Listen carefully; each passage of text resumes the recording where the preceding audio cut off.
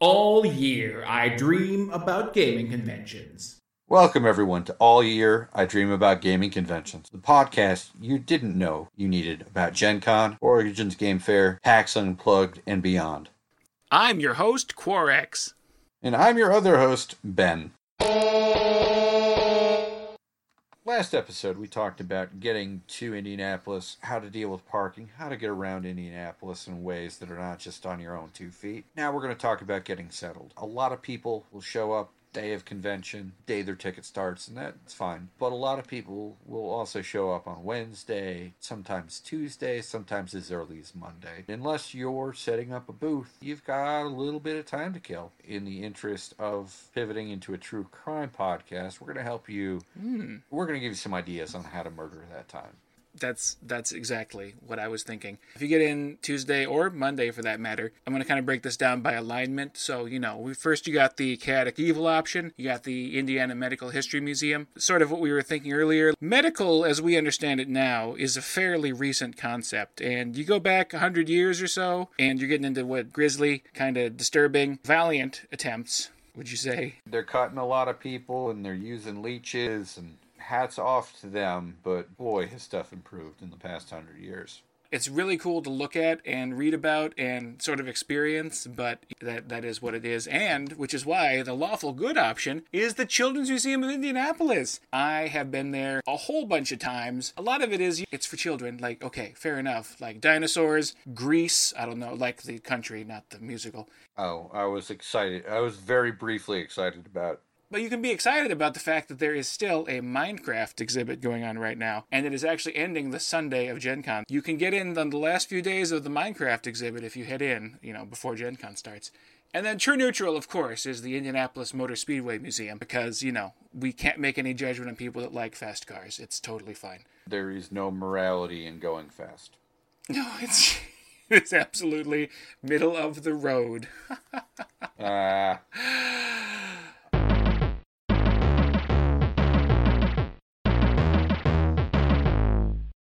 Turning left, and then left, and then left, good, and then left again. We come to the zoo. Oh my gosh! I haven't been to the zoo. Oryx, something tells me you have. I super have. I think I went my first year, in fact, at Gen Con. I mean, it's great. It's a zoo. You can't mess up a zoo as long as the animals look like they're being fed, and someone is brushing their coats or whatever, and you're gonna have a good time. So yeah, I definitely recommend that. What's your favorite animal? No, that's it. At this zoo? Oh my gosh. Recommendations, man. Come on. I know. I was going to say elephant, but do they still have elephants at this zoo? I should probably check that. Let me just Google it real quick.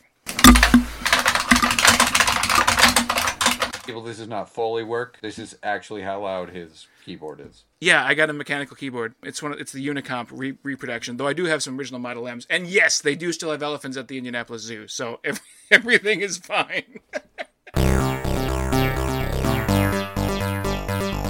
There's also two other, I'm just going to throw some vices in here, because Donuts and Dragons, it's far enough away from the convention center that no one's ever going to go there during Gen Con, because it's like, like a 15-minute drive or something. That's like forever away. But the donuts are great, and it's called Donuts and Dragons for exactly the reason that you expect it would be, right?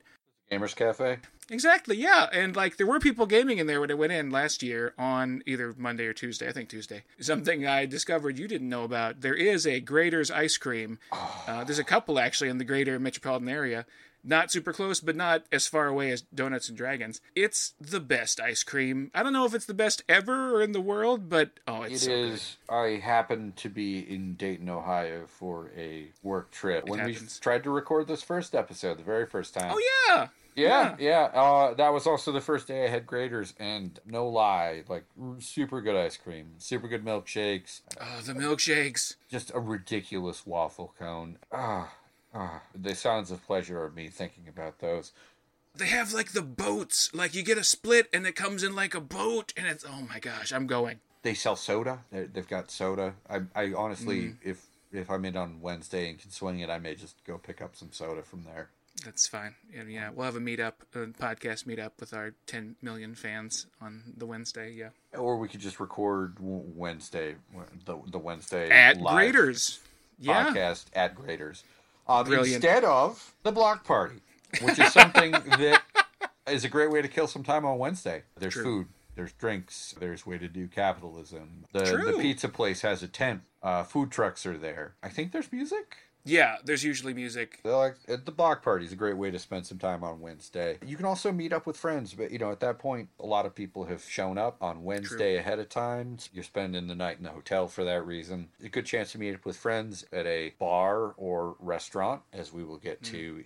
But a great chance to meet up with friends. And then if you're like some of us who are industry semi-professionals, it's a great chance to meet up with some colleagues before everything gets crazy and you get stuck in a booth for a while. If you're going to badge through a GM group, a lot of times they'll have a meetup somewhere on Wednesday so they can give you your GM badge and you can get to meet the people who you've been emailing with or Discord messaging with. That's another great chance that's another way to kill some time, remove the hit points from the spare hours that you have so they're at 0 hit points and making death saving.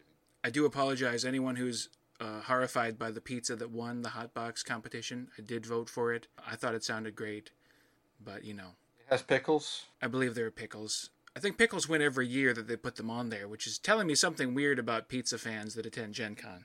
Or in just the Midwest. Well, I mean, I do like ranch dressing on my pizza. It's fair.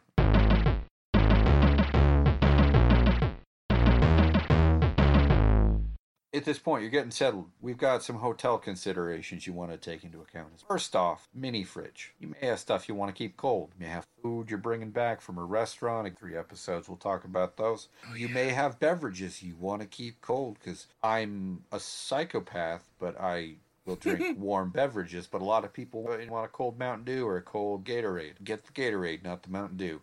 And not every hotel has mini fridges in the room as a matter of course. I think it's the case in 2023 that's what it is, but for the past 5 or 6 years, I've stayed at the JW Marriott and I've had to request a mini fridge in my hotel room.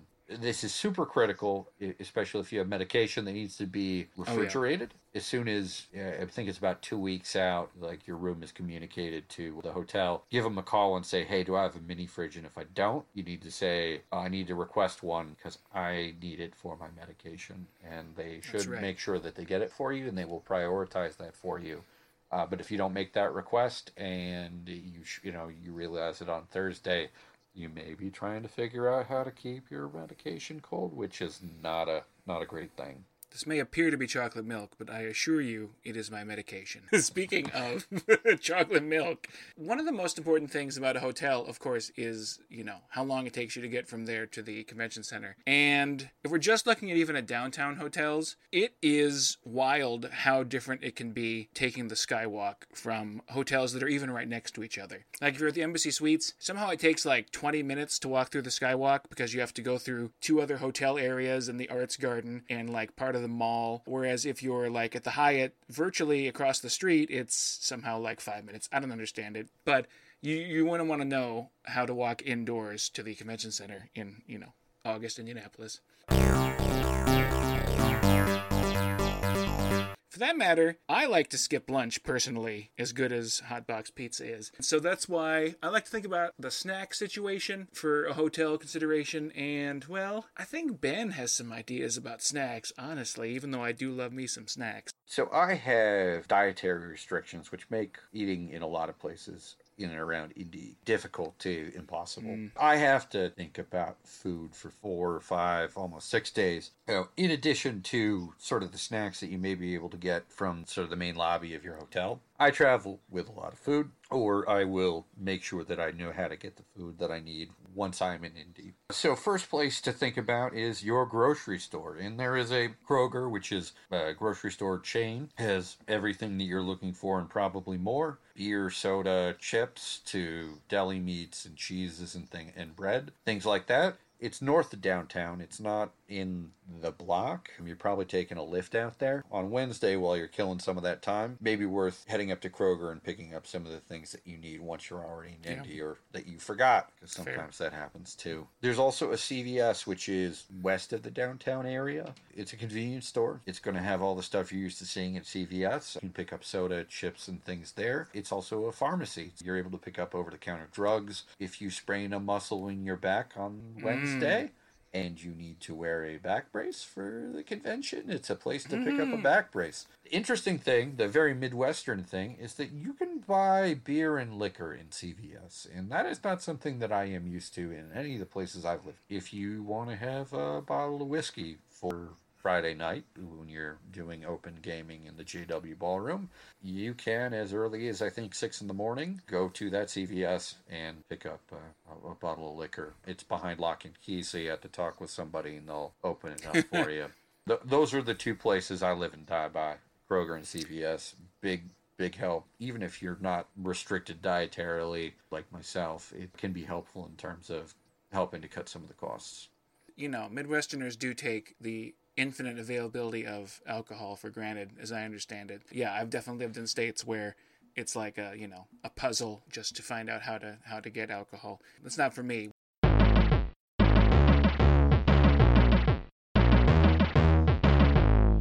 What is for me is, it's going to be sort of an absurd pick, but there's a store in the mall called Cell Wireless, which has literally saved my day in the past, because it is the closest place to Gen Con that you can find headphones, as far as I have been able to determine, and I always lose or break my headphones, no matter how hard I try to not do either of those things. They also probably sell, like, USB cables and chargers and things. Exactly. Between headphones and chargers, everyone is probably going to end up realizing they forgot one of those two things in the course of the convention. If you don't have headphones and you want them, that's like pretty high up in Maslow's hierarchy as far as I'm concerned. And speaking of just sort of wanting a place to chill for yourself, I mentioned the Arts Garden a minute ago, and it's sort of like an unsung hero of the area right around the convention center, because it's probably the quietest place within like 3 blocks. Sometimes there are like string quartets playing. There is art, I think there's a fountain.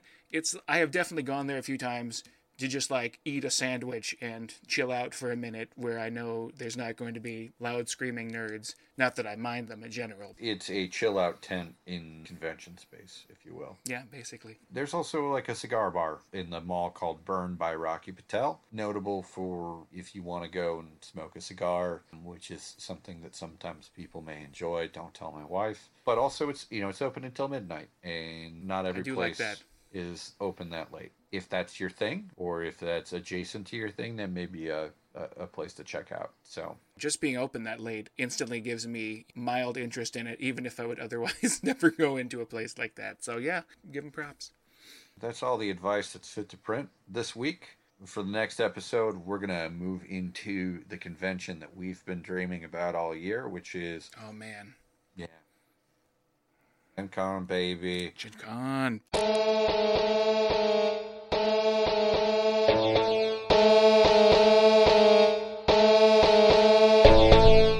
Greetings from the end of the episode, weary traveler. Perhaps you would like to examine my social media wares, all gathered at linktree.ee/dreamaboutgamingconventions. We sell everything from Instagram to Facebook to YouTube. Soon we may have whatever tip jar the kids are using these days. All music for this episode was composed by Quarix. Except for Adidas, courtesy freemidi.org. All editing for this episode was by Ben.